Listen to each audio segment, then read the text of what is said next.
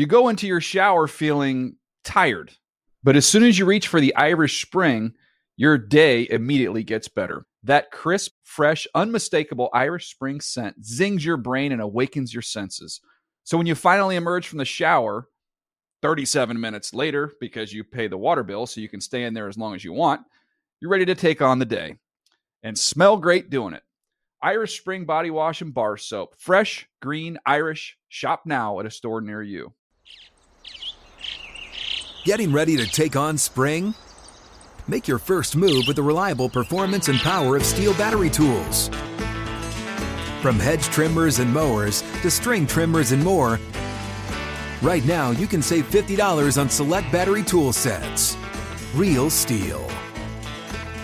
Offer valid on select AK system sets through June 16, 2024. See participating retailer for details.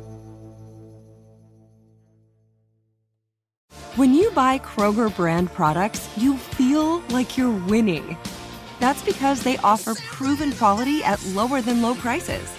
In fact, we guarantee that you and your family will love how Kroger brand products taste, or you get your money back. So next time you're shopping for the family, look for delicious Kroger brand products, because they'll make you all feel like you're winning. Shop now, in-store, or online. Kroger, fresh for everyone. That's hooey and applesauce. 3 words for that. Ooh, la, and la. When I'm wrong, I say I'm wrong. Oh, it's gangbusters. Damn a shaking NFL, NFL and Dave. Damn a shake loves football, and he's talking about it now. Hi and hello, football fans. It's your old pal Dave Dameshek. What's going down? Hope all's well wherever you are. Welcome to episode number 47 of the Dave Dameshek football program. Available on iTunes. Subscribe, won't you? It's also available at davedameshek.nfl.com. I'm joined right now to break down the title games. We're just a couple days away. Only 3 games left in the football year. Then what? NBA? NHL? All right, I guess that's fine, but pales in comparison to our beloved sport of football. Joining me to break it all down right now from NFL.com, you know him from the Pick 6 column, the like, dislike, and beyond, it's Adam Rank. What's the poop, fella? Hey, boss, thanks for having me. Sure. There's 4 games left. What are you talking about? The Pro Bowl. Stop it. Aren't we all going to get together? I thought we were having a Pro Bowl party at your house. Now you've reminded me of our conversation last week with our pal Steve Smith of the Carolina Panthers, who's going to be joining us in just a few minutes here to yap about what we saw in the divisional round. He shot down my grand idea. I don't know who he thinks he is to give me the hi-hat on this. And I know he's excited to go to the Pro Bowl. Right. In fact, what a generous deed. He's taking all of his fellow receivers from the Carolina Panthers and their wives and their kids and his coaches. So I understand that he's excited to go to Hawaii, but my idea to have the 2 worst teams play one another and the winner of that game gets the first overall pick. Now that adds intrigue. And now you've never seen He didn't even humor you with that. No, he said that's a terrible idea. He was wrong. I was right. Now, Rank. Let's talk about a lot of things that we can yap about based on what we saw in the divisional round game. But the thing that occurred to me last night was this. Imagine if we wind up with, in Indianapolis, a.k.a. the town of Peyton Manning. Right. What if we wind up with Tom Brady, his arch nemesis, Peyton's arch nemesis? Already, I think, you and I agree, but I think that, the world at large enjoys this debate of Brady versus Peyton. Of course. People like this. But, of course, Brady has 3 rings to Peyton's 1. If Brady gets number 4, in essentially the second portion of his career, I mean, Brady, we've talked about that as well, it's been 7 long years. A long time. Since Brady got one. And that's diminished the luster of his career, I think, a little bit. But it will be restored, and Brady will re-enter the conversation of greatest quarterback in NFL history if the Patriots, flawed as they are, especially defensively, they have very little running game. And if they can somehow win this Super Bowl, in spite of the other teams that are offense first, zero defense. That's been the story of 2011 in the NFL. All offense. Oh, what's the difference if we don't have a defense? We'll outscore the opponent. Well, the Saints learned and the Packers learned now that they couldn't get by this way. If the Patriots can buck this trend and win the Super Bowl, Brady then, like I say, is now back in that mix of Unitas, Montana, and that very small group of quarterbacks. Peyton Manning is on the outside looking in without a doubt at that point, right? And then he's going to do it in Indianapolis. In Indy. Or, you know what's funny? Or his younger brother. Before we even get to that, I got to be honest, I didn't think of that. That's now what I want to happen.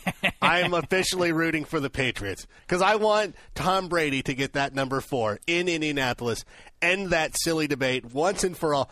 But, Dave, the one thing I'm going to ask, if you're going to be talking about Tom Brady coming up being possibly back into the mix of best quarterback, where's Aaron Rodgers now? Is he still the greatest quarterback of all time? All right, you had to throw it in my face. I've been saying it all season long. I've been saying it since last season.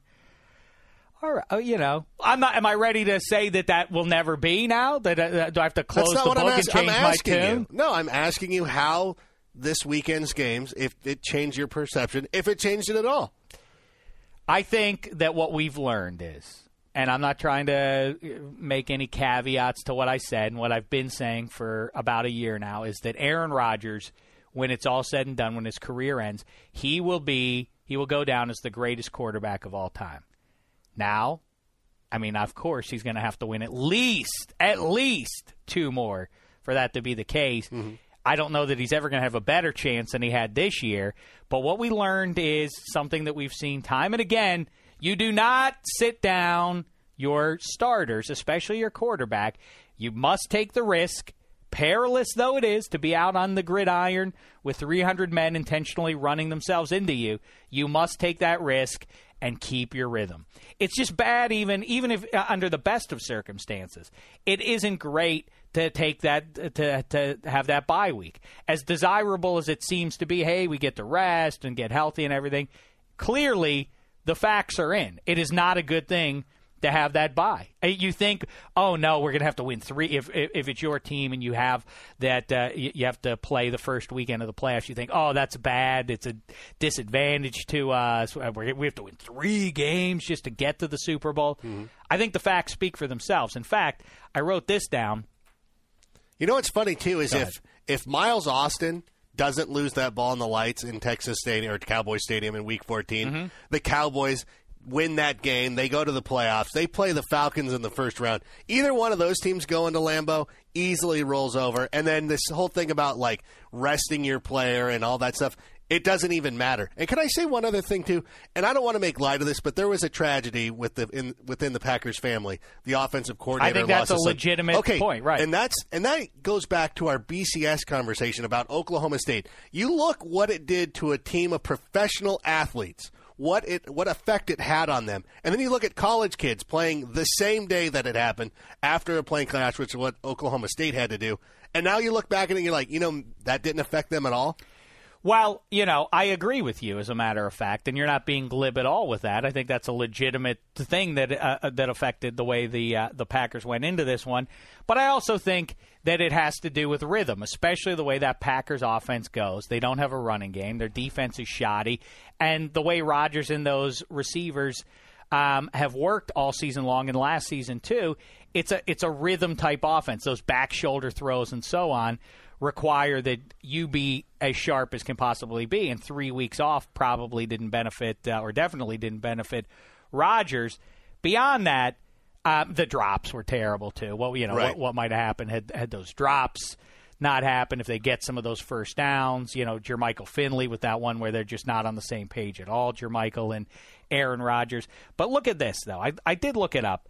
Dominant teams over the last 15, 20 years in the regular season has absolutely no connection with who ends up winning the Super Bowl. And I don't like that. I like a meritocracy, Frank, and I think the NFL does it as well as any sport does, but it still doesn't result in the best teams, especially these dominant teams. It seems like they don't leave any gas in the tank for the postseason. I don't know how to explain it, but you have the 15-1 Packers of this season, of course. They're now beaten by a 9-7 Giants team. Right. They're put out of the playoffs that, like you say, wouldn't have even made the playoffs if not for, you say, Miles Austin or Jason Pierre-Paul's field goal block at the end. Who knows?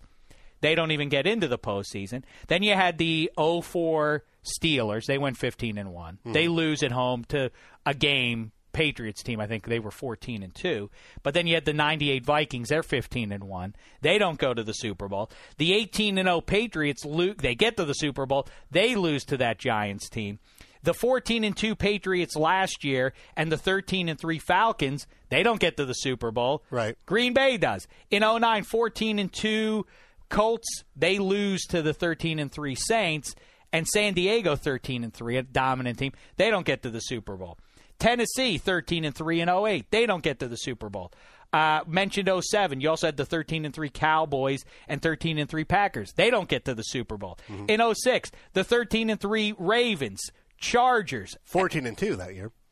Who's that? The Chargers. The Chargers were 14-2. I'm sorry. Schottenheimer's last year. Those teams don't get to. What do you mean last year? Schottenheimer's final season in San Diego. Oh. I thought you were making a 14 joke. wins and he got fired because they wanted to get back-to-back no playoff berths from Norv Turner. 2005, you have the 14-2 Colts. They don't get to the Super Bowl. 2004, you have I mentioned the Steelers. In 2001, you had the 14-2 Rams. They don't win the Super Bowl. They lose to the Patriots.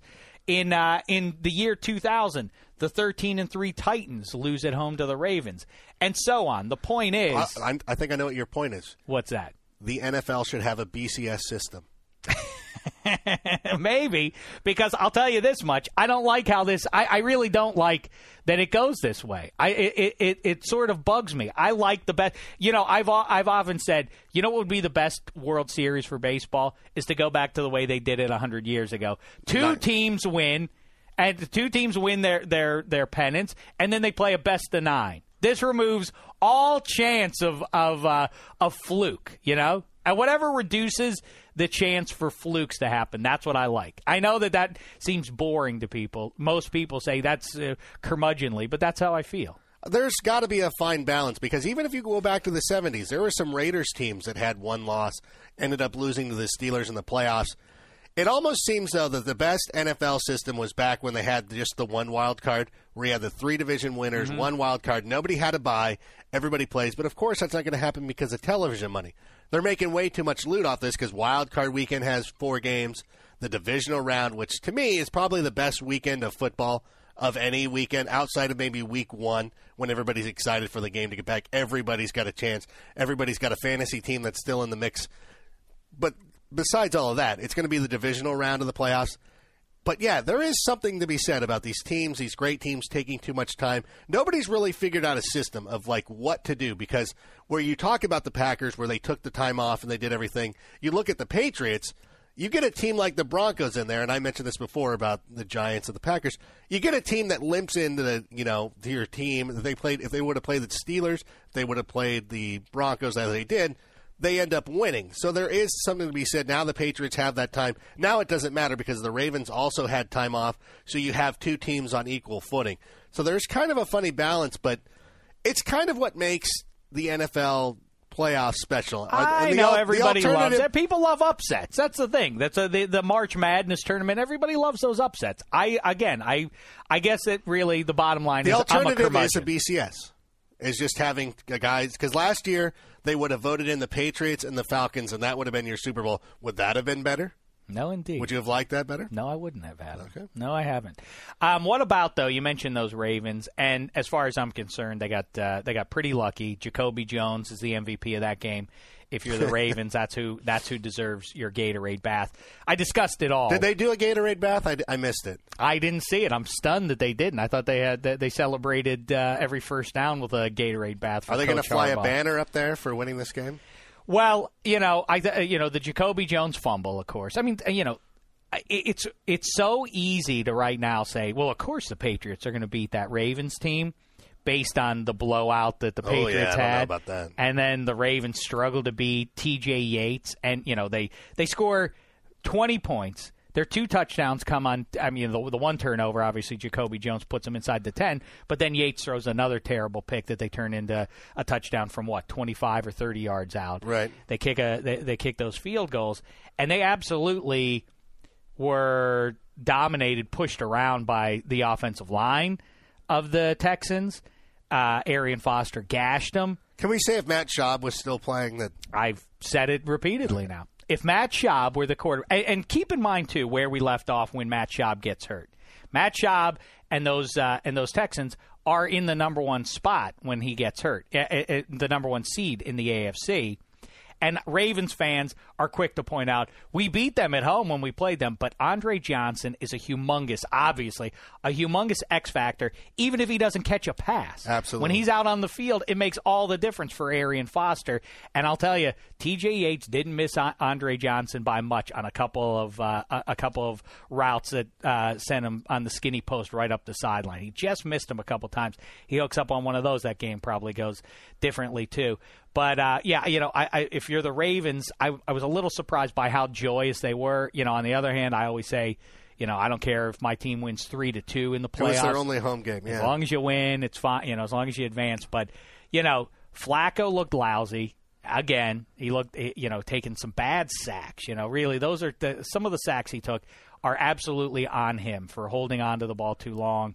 And in general, he missed some throws. His receivers made him look good on a couple of deep balls that he threw.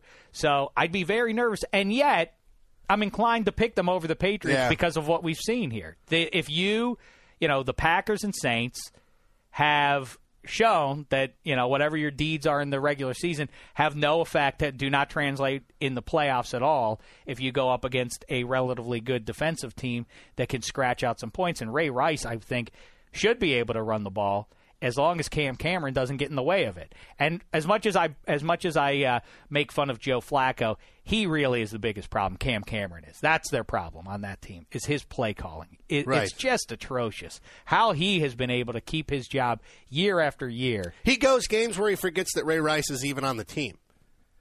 Why you're not running the ball, running the offense through him is hard to fathom. And by the way, against that Texans team, that's another thing. That Texans defense, absolutely superior to the Ravens or any other in the AFC. They can, if they were going up to Foxborough, if T.J. Yates survives that atrocious performance, maybe he has enough confidence to even go up there and do it, because Arian Foster, I think, would gash the Patriots defense, too. He would run all over them. And those guys can cover. Those DBs for the Texans, for as many years as we've made fun of that defense, suddenly, what a great pass defense they have, too. And we talk about it all the time. You start getting pressure on Tom Brady, and same thing with Suggs this weekend. If Suggs and company can get after Brady, he becomes absolutely mortal and beatable. That's the one thing, is if you can get the pressure up the middle, force Tom Brady to be uncomfortable in that pocket. You can make him force him into mistakes, and that's a big thing. And about the Texans too, this is a good team that's built for the future. Their defense is great. Matt Schaub comes back; he's going to be good. They need, and this might be a good time to point out that we have mock draft day on NFL.com, which is Tuesday. I don't know if you're going to listen to us today on Tuesday when we're recording, or if you're listening to us later in the week. Our mock drafts are on the site. Dave and I have made mock drafts. They're on there. You can go check those out on NFL.com. There are like a dozen or so people who've Tons done of them, people. right? You can look through and see all kinds of. Mine's probably the best and most comprehensive and most insightful, I would say, objectively. But you would say that objectively? I would think so. But, I guess basically judge for yourself. Okay. But, so we did that. I declared it, I think, on Sunday night. I said, let me be the first to declare the Texans as the AFC favorite to get to the Super Bowl next year. They have to be. And I have them taking a receiver. Assuming they keep Arian Foster. And if they get another receiver to put out there, too, because when that Andre Johnson went down, it just showed how bad the rest of the guys were. Kevin Walter, Jacoby Jones.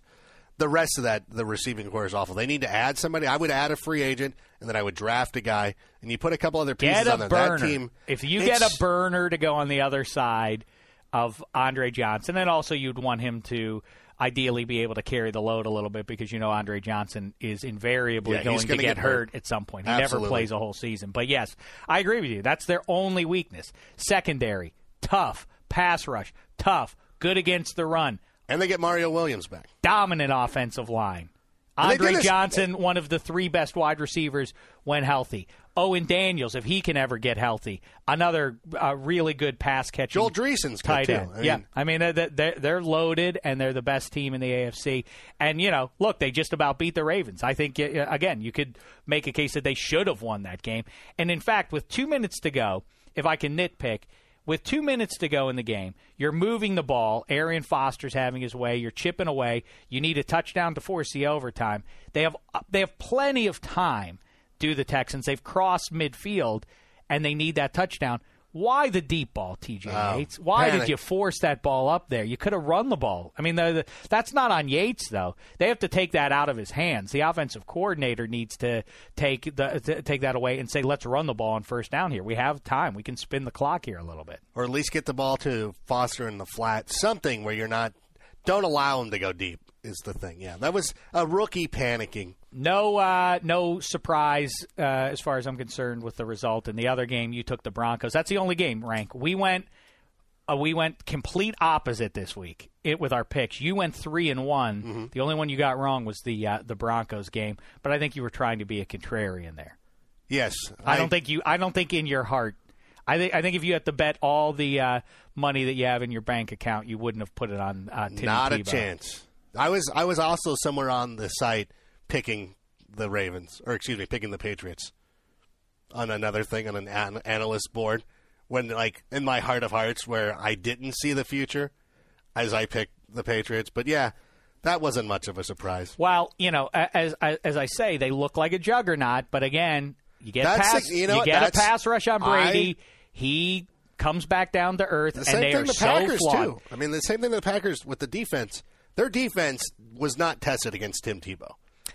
Well, but the difference is that the thing that surprises me a little bit, and the difference between the Patriots and Packers, as far as I'm concerned, is that there is no wiggle room whatsoever for Tom Brady. Either he does it or they lose. They're not going to be able to run the ball, and that holds true with the Packers, except that on defense, they at least have playmakers. Right. Woodson, Matthews, and beyond.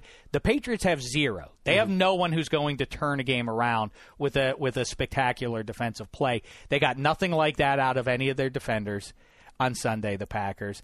And instead, they had it done to them by Osi Umenyiora with, I guess, the play of the game with that strip, because the replay show that Greg Jennings was all alone. That would have been a touchdown, and the momentum would have changed. Absolutely. Can we talk about, though, the best game? We're ignoring the best game. Yes. Can I tell you one thing about that game? I have to make, in the name of full disclosure, I have to admit something to you. I didn't see that game live.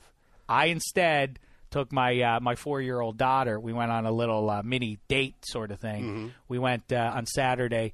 We went to see Beauty and the Beast in 3D. Mm-hmm. Beauty and the Beast. Are you familiar with that picture? Beauty and the Beast. Was it the movie? A story old as time. Angela Lansbury is the teapot. I'd never seen it before. But it's the motion picture. And what do you mean the motion picture? Or was it the play? Was it a play? No, they do it as a play. We went over to the... Dave, not to interrupt your family time, when we have Steve Smith on the line. All right. Speaking of family time. Steve will hold on for 1 second. I want to know, Steve...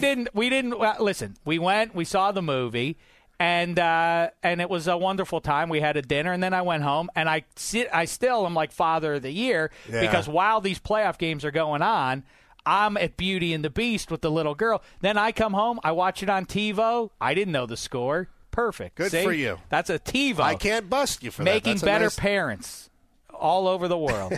Hey, let's catch up with him right now. Here he is. Steve Smith, what's going on, man? Did you go see What's going on, Father of the Year? See? You got the endorsement. I can't make fun of that, can I, Steve? It's a nice moment. I mean, that's great. You know, technology allows that to happen now. So you kind of get credit for the technology because, TiVo had everything prepared before. Let TiVo had went out, he would have been a different dad. I would have cursed my daughter. You caused me to miss the best playoff game in years. How are you, Steve Smith? I'm doing good. How you guys doing? Good. What do you think of the games? We're just reviewing them right now. We're talking about the fact that the Texans looked like they have to be frustrated about the fact that, the kid gets in there, TJ Yates, probably overwhelmed by the moment a little bit. If not for that, I think they had the better of the Ravens on Saturday. If I tell my son that all the time. If and wish and could have and came close only counts in one quote-unquote sport or activity. Horseshoes. Other than that, it doesn't count. Well, what'd you think, though? Didn't they look dynamite? They really, the Ravens, Ravens? the Texans, Yeah. the Texans looked terrific, I thought. If Grandma had balls, she'd be named Grandpa. So. Enough about that. We've ignored the Saints 49ers game long enough. Steve, did you catch that game or were you out at the movies? No. Actually, I saw that game. And to me,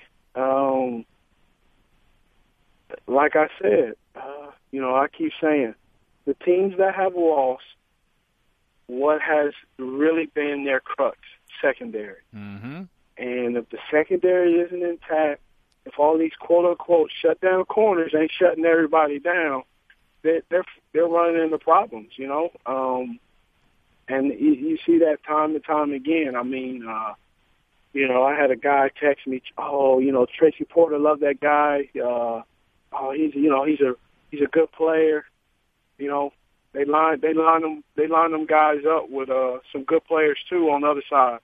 San Francisco 49ers, their receivers get paid too. They were drafted, and they locked them up, zero coverage, and once again zero coverage. And you pick a side, you pick the wrong side, and you like everybody else sit at home watching next week's game.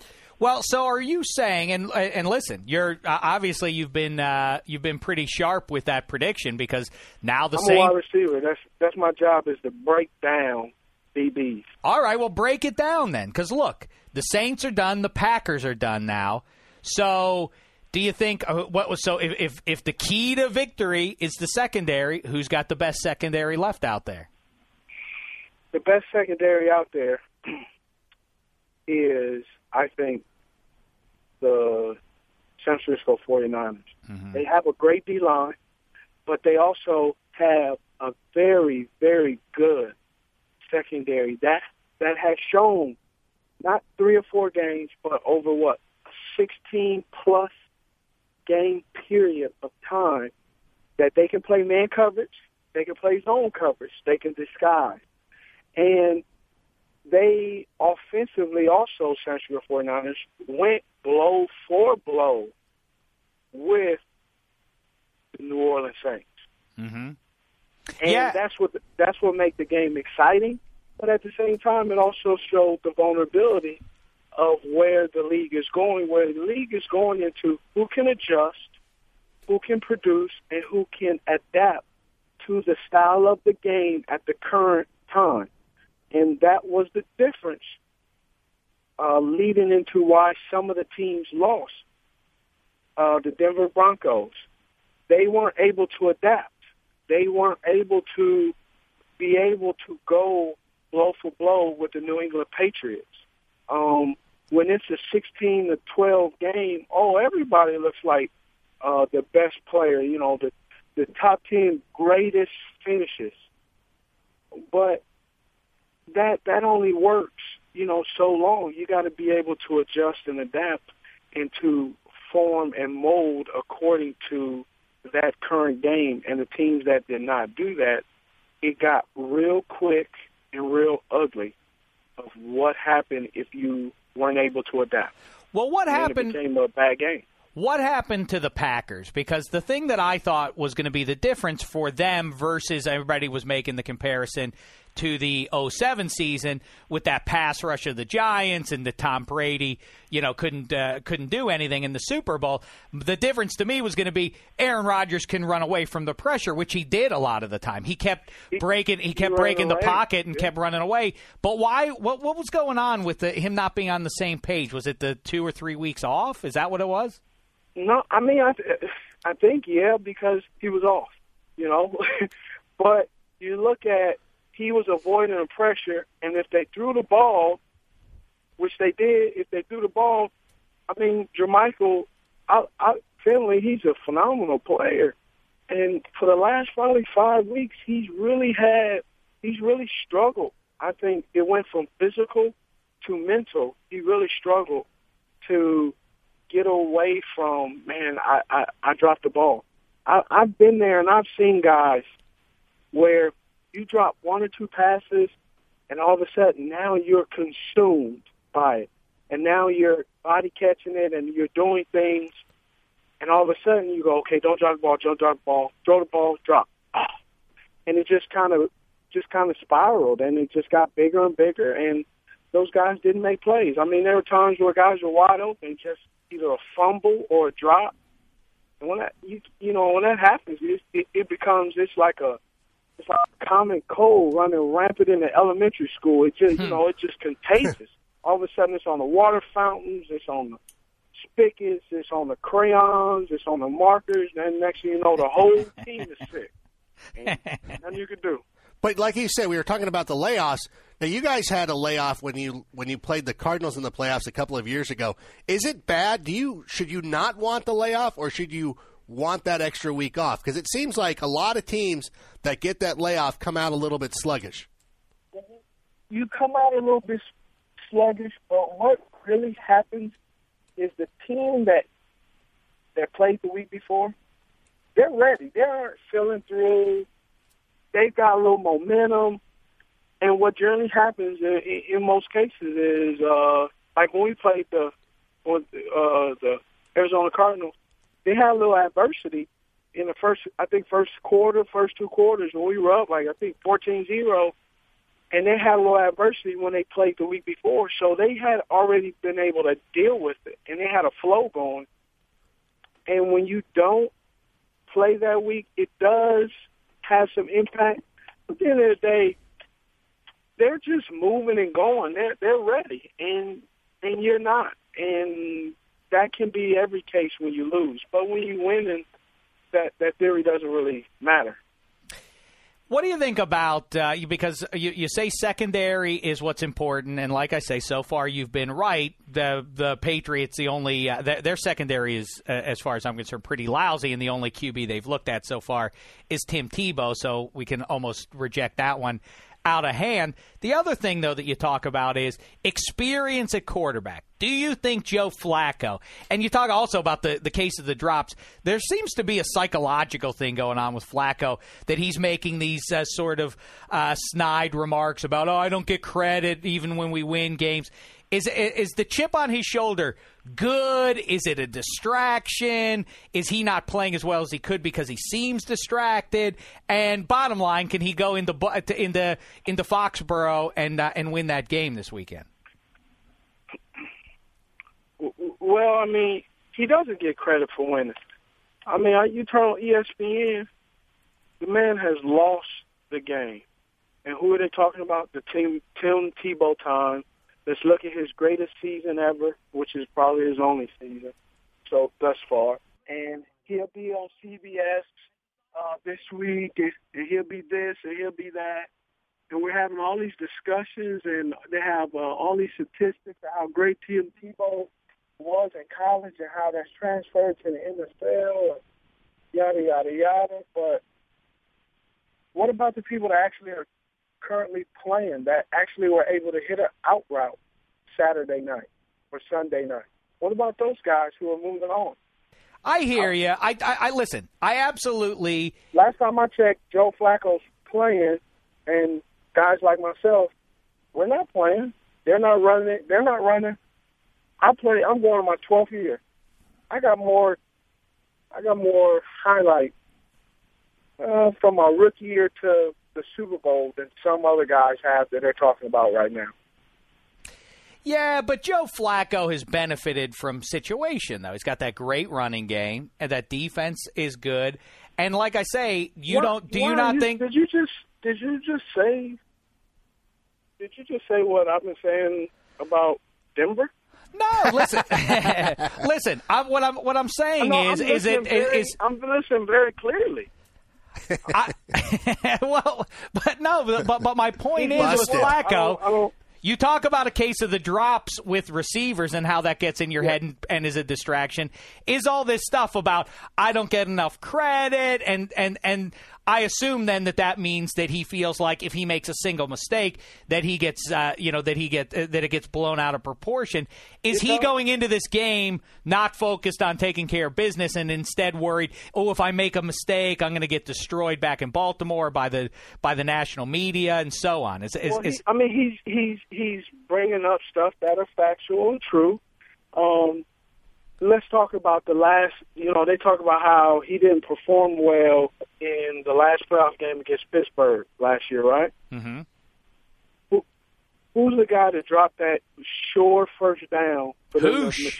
I agree with you. I think he got beaten up unfairly in that game, as a matter of fact. He had a couple of his vets dropped big passes on him. But at the end, who do they say didn't perform well? Well, you're right. Flacco. Absolutely. You're right on that count. Okay. So I don't think he's being dramatized or feeling distracted. I think he's stating a fact. All right. Well, so who's going to win that game? Patriots or Ravens? How say you, Steve Smith? Man, I mean, I'm picked in a corner because I like Wes Walker. Friends with him. I'm real good friends with Anquan. And Ed and those guys. So, I think it's going to be a good game. I think it's going to be, 30, 34, 28 game. Not sure who's going to score that, but it's going to be the team that stops the offense one or two times. That's really going to be the difference maker. But you keep saying that it's the secondary. I mean, but he also got Brady, who's the experienced quarterback, which is also something Steve Smith loves. Yes, but here's the thing. What I keep saying, what makes the secondary better than what they are? A front seven. Mm-hmm. If the front seven is good like both front sevens are, it makes the secondary look better than what they are. But coming off a game like Baltimore's had, I mean, you get on those picks, you can't do nothing but smell yourself and think you're a shutdown corner because you got those picks, and, you're kind of doing that. Mm-hmm. What about the other side of things? What do you think of Giants and the Niners? To be honest, I kind of think it's going to be a boring game. You do? You mean low scoring? I think it's going to be low scoring. I think it's going to be a lot of running the ball, I think it's going to be kind of like the Pittsburgh and Denver game. It's it's going to be defense running the ball. Who makes the least mistake? What's going to be the worst result? Do you think? For America, if the Harbaugh boys play one another, we're going to have to deal. That's cool. Yeah, but then we have to for 2 weeks hear stories about Jim and John. In those 2 weeks, they'll seem to manage to put Tim Tebow in there as well. You're probably right, and here's what I agree with you on too, Steve. Is this? I think that John Elway, even though he said what he said about he's earned the right to be our starting quarterback when we get to camp, everybody has now taken that to mean, he's our starting quarterback. No. All John Elway said is he will start training camp as our starting quarterback, which in other words is pretty meaningless. I think they're going to draft a quarterback. I think they might take the kid out of Texas A&M, Ryan Tannehill, because I think John Elway desires a more traditional QB. How say you? If you say traditional, meaning being able to throw an out route, I guess that's traditional. Yes, I don't know, and believe me, as a Steeler fan, I'm humiliated that guy threw for 300 yards on us. But if you take that game, how about this though?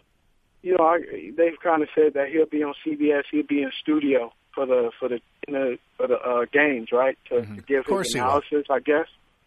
How does a quarterback who isn't very good evaluate other quarterbacks who are doing what you haven't done? Maybe he'll just sit there and say, I wish I could do Trent that. Dilfer does it all the time. What'd you say? Said Trent Dilfer does it all the time. But I want to go back Trent Dilfer actually, even in his career, later he wasn't as good. But even when he was early, Trent can hit an out route now. Mm-hmm. That's true. All right, I'll give Trent Dilfer damning with faint praise is what they call that. I want to go back to what Dave said. We were talking about the best outcome for America. Steve, do players hate the Patriots like normal people do? Not really. I'm just curious if the players feel the same way. Like, if there's a team out there where you're like, I don't care who wins as long as it's not this team. Is there any team like that from a player's perspective? I mean, I think there is when you have people, when you have them, like, kind of do it, when they, kind of get out there and say things and do stuff that maybe people don't like them. But I think for the most part, as players, you like winning teams. You like winning organizations. You like how winning teams do it. So you follow them as a professional, not as a fan. Hey, we're planning on Super Bowl week in Indianapolis. You're not going to be there, are you, Steve? No, I actually, we had planned to be there, but me and my wife have decided to discontinue our ability to bear any more children as a couple. So she's getting snipped on Friday. So. Oh, I see. Oh. Wow, breaking news! And this is in front of the trip to Hawaii. This is after. Oh, this will be after. I see. Yeah. All right, very good. So, I'll be at home, mom and dad. Very nice. See, and I'm parent of the year, you're husband of the year, and then you'll resume the dance lessons soon after that. How are those going, by the way? We haven't started yet. She's going to wait till after she does surgery, and then we're going to start. So I'm not really sure how that's going to turn out. Well, so my point is we're going to be there, and we're doing the show that I should mention, NFL.com live from the Super Bowl Wednesday through Friday, 3 hours on Media Row. And we were putting together for some things we're talking about is one of the things we'll address is the greatest Super Bowls of all time. And I'll tell you, the game that is often forgotten when people make these lists is the one you played against those Patriots. That was a gangbusters game. That was a good game. I mean, that was exciting. I think that's one of the 2 or 3 best Super Bowls ever played. That was a phenomenal game, and that was one of the games which basically put Adam Vinatieri as one of the greatest clutch kickers around. We were just another notch on his bedpost. Does that game disgust you, or does that, or are you happy when you think about that game? At first it used to, but now it's like, man, I had the opportunity to play, just kind of be happy about it and thankful. One of the things that if you have the ability to play in the playoffs, and all you got to do, if you get that first bye, is win one game. You win one game, you are one game away from going to the Super Bowl. Mm-hmm. It's a simple formula, but it's so hard to execute. Well, yeah, I mean, like Rank says, I think America would have liked to have seen a different outcome of that game. Absolutely. Outcome of that game for you guys. Last question for you, Steve Smith, is this one. What did you make of Vernon Davis crying after that? You ever cried on the field after a good moment or a bad one? I kind of got emotional after some moments. I thought it was raw. Mm-hmm. I didn't think it was premeditated. I think he just allowed his emotion. I thought he took the opportunity to be vulnerable. And in this day and age, I think a lot of people try to put guys down when they're vulnerable, try to take away things from them. I thought, he did a good job, and he let his emotions be free. And a game like that, I think I was kind of looking at how Harbaugh embraced him and reading his lips of some of the things he said. And I think, and I'm just paraphrasing, I'm just assuming, I think the way Vernon was treated with Singletary. Mike Singletary and how things were said and how he was treated and kind of maybe talked about, I think it was a great opportunity that he felt that he got an opportunity to redeem himself without even recognizing and knowing it until that very moment at that time, where it's like, man, I was patient, and I got an opportunity to show what kind of player I really can be, especially the way he was, I felt, put down and ridiculed a little bit from the head coach of Mike Singletary when he was coaching out there.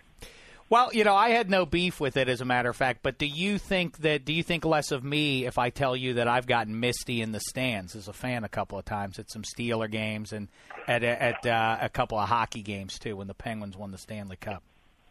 That would be TMI.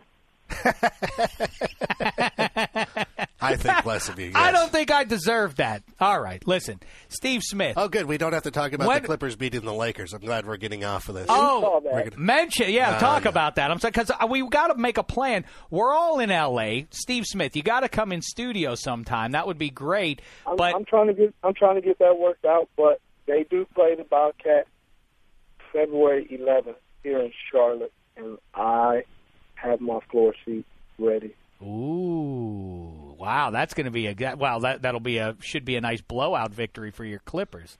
Bobcats are about as bad as it gets outside of D.C. right now. Is your team? Right. Are they? It's not the Clippers. Haven't just gone. Am I right? Or do you agree with me that the Clippers haven't just gone from a team that is going to the playoffs to a team that legitimately could go to the finals this year? Let's just go to playoffs and all the final stuff. That's too soon to talk about. But I mean, they're a team that I think they can. If they beat the Heat, they beating the Lakers.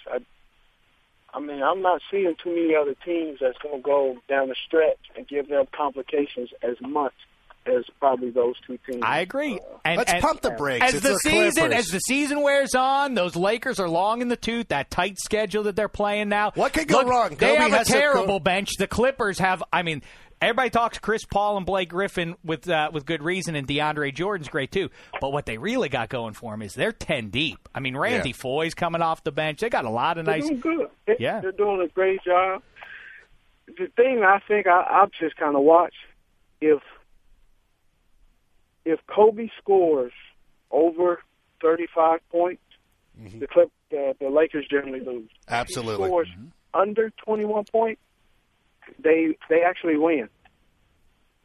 Yeah, that's the thing, because he gets everybody involved. The best teams in Los Angeles goes Clippers, Kobe Bryant, UCLA, USC, and then the rest of the guys who play for the Lakers. Yeah. That's the top 5. That's all right.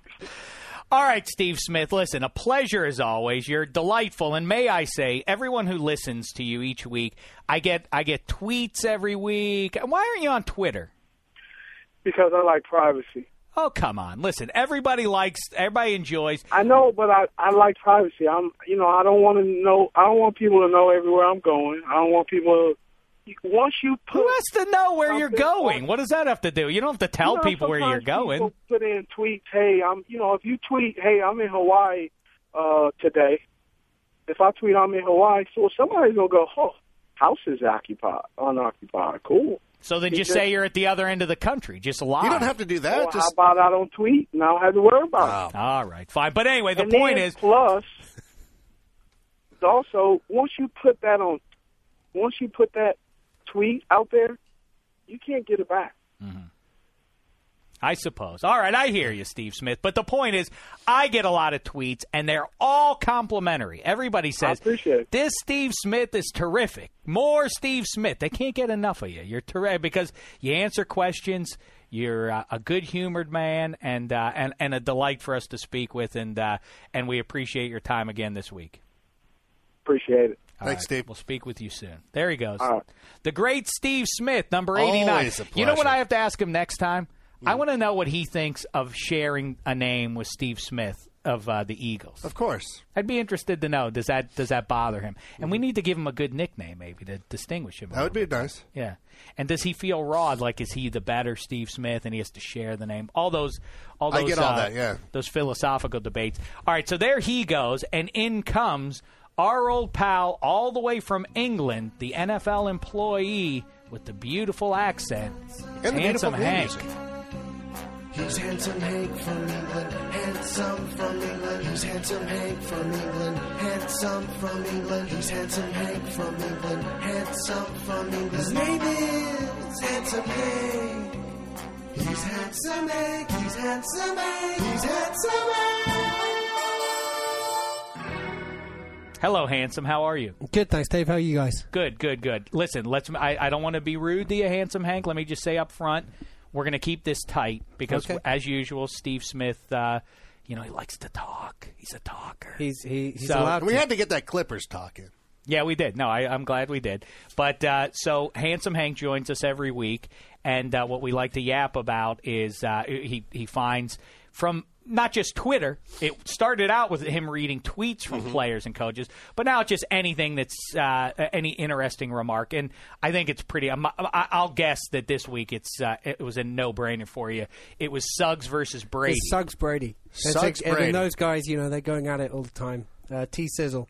And he's kind of normally he would go out and he'd talk trash, but this time around he's actually putting down his own team, which I think is an interesting little self-deprecation. Thing. Exactly, it's something new, and maybe that's their game plan for this weekend when to try and stop Brady from throwing 6 or 7 touchdowns on them. So here's what Terrell Suggs says. He says, Tom Brady, he's good looking.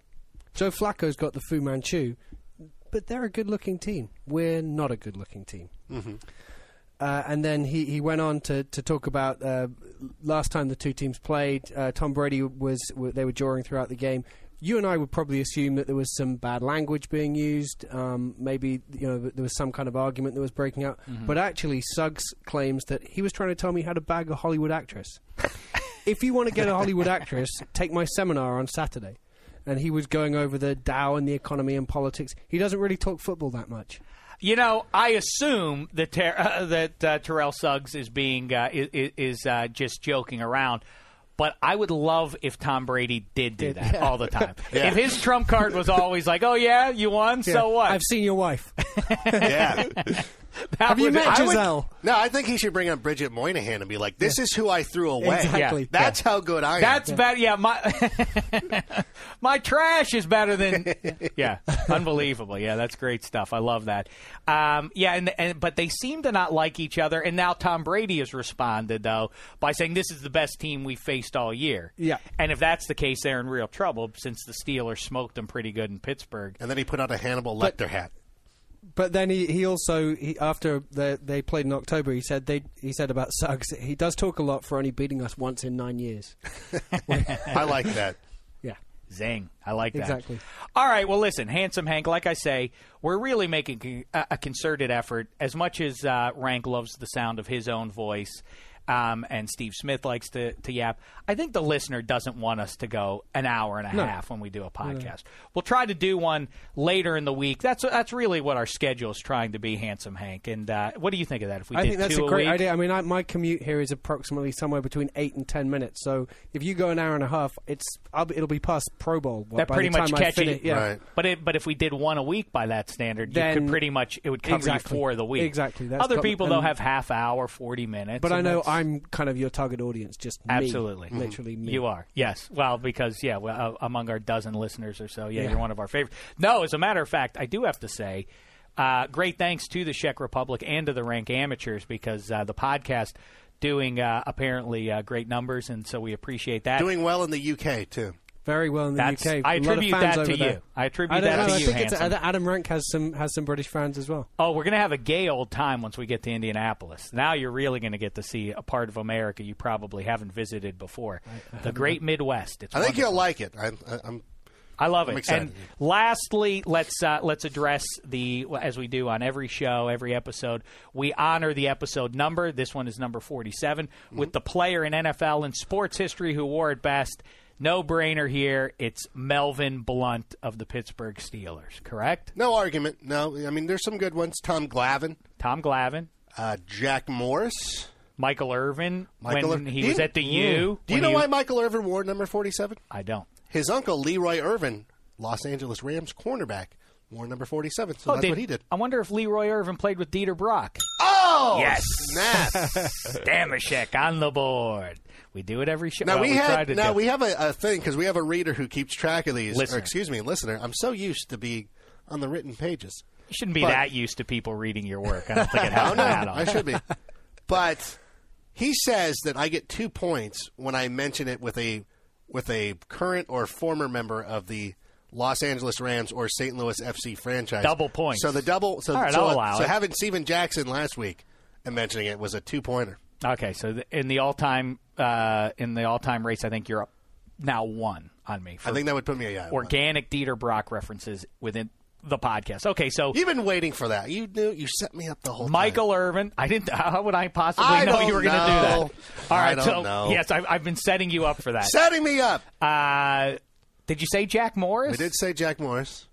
Arguably the greatest World Series game ever pitched, and I'm including Don Larson. Well, I didn't see Don Larson's game, but I'll put it that way: the greatest World Series pitching performance I've ever seen. Absolutely, 10 innings in Game 7. Unbelievable. Yeah, unbelievable. At the indeed. back end of his career.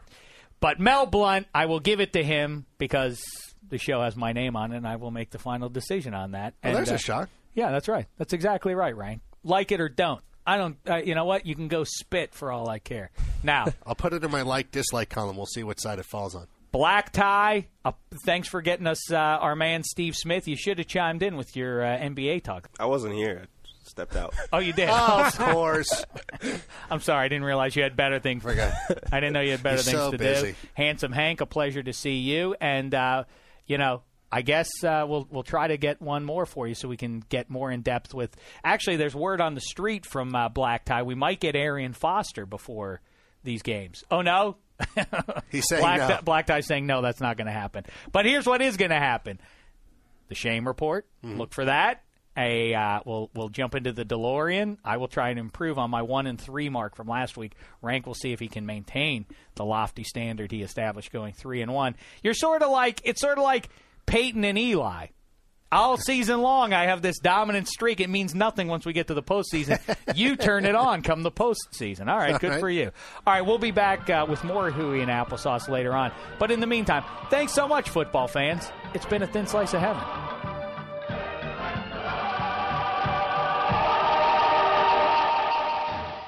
You go into your shower feeling tired, but as soon as you reach for the Irish Spring, your day immediately gets better. That crisp, fresh, unmistakable Irish Spring scent zings your brain and awakens your senses.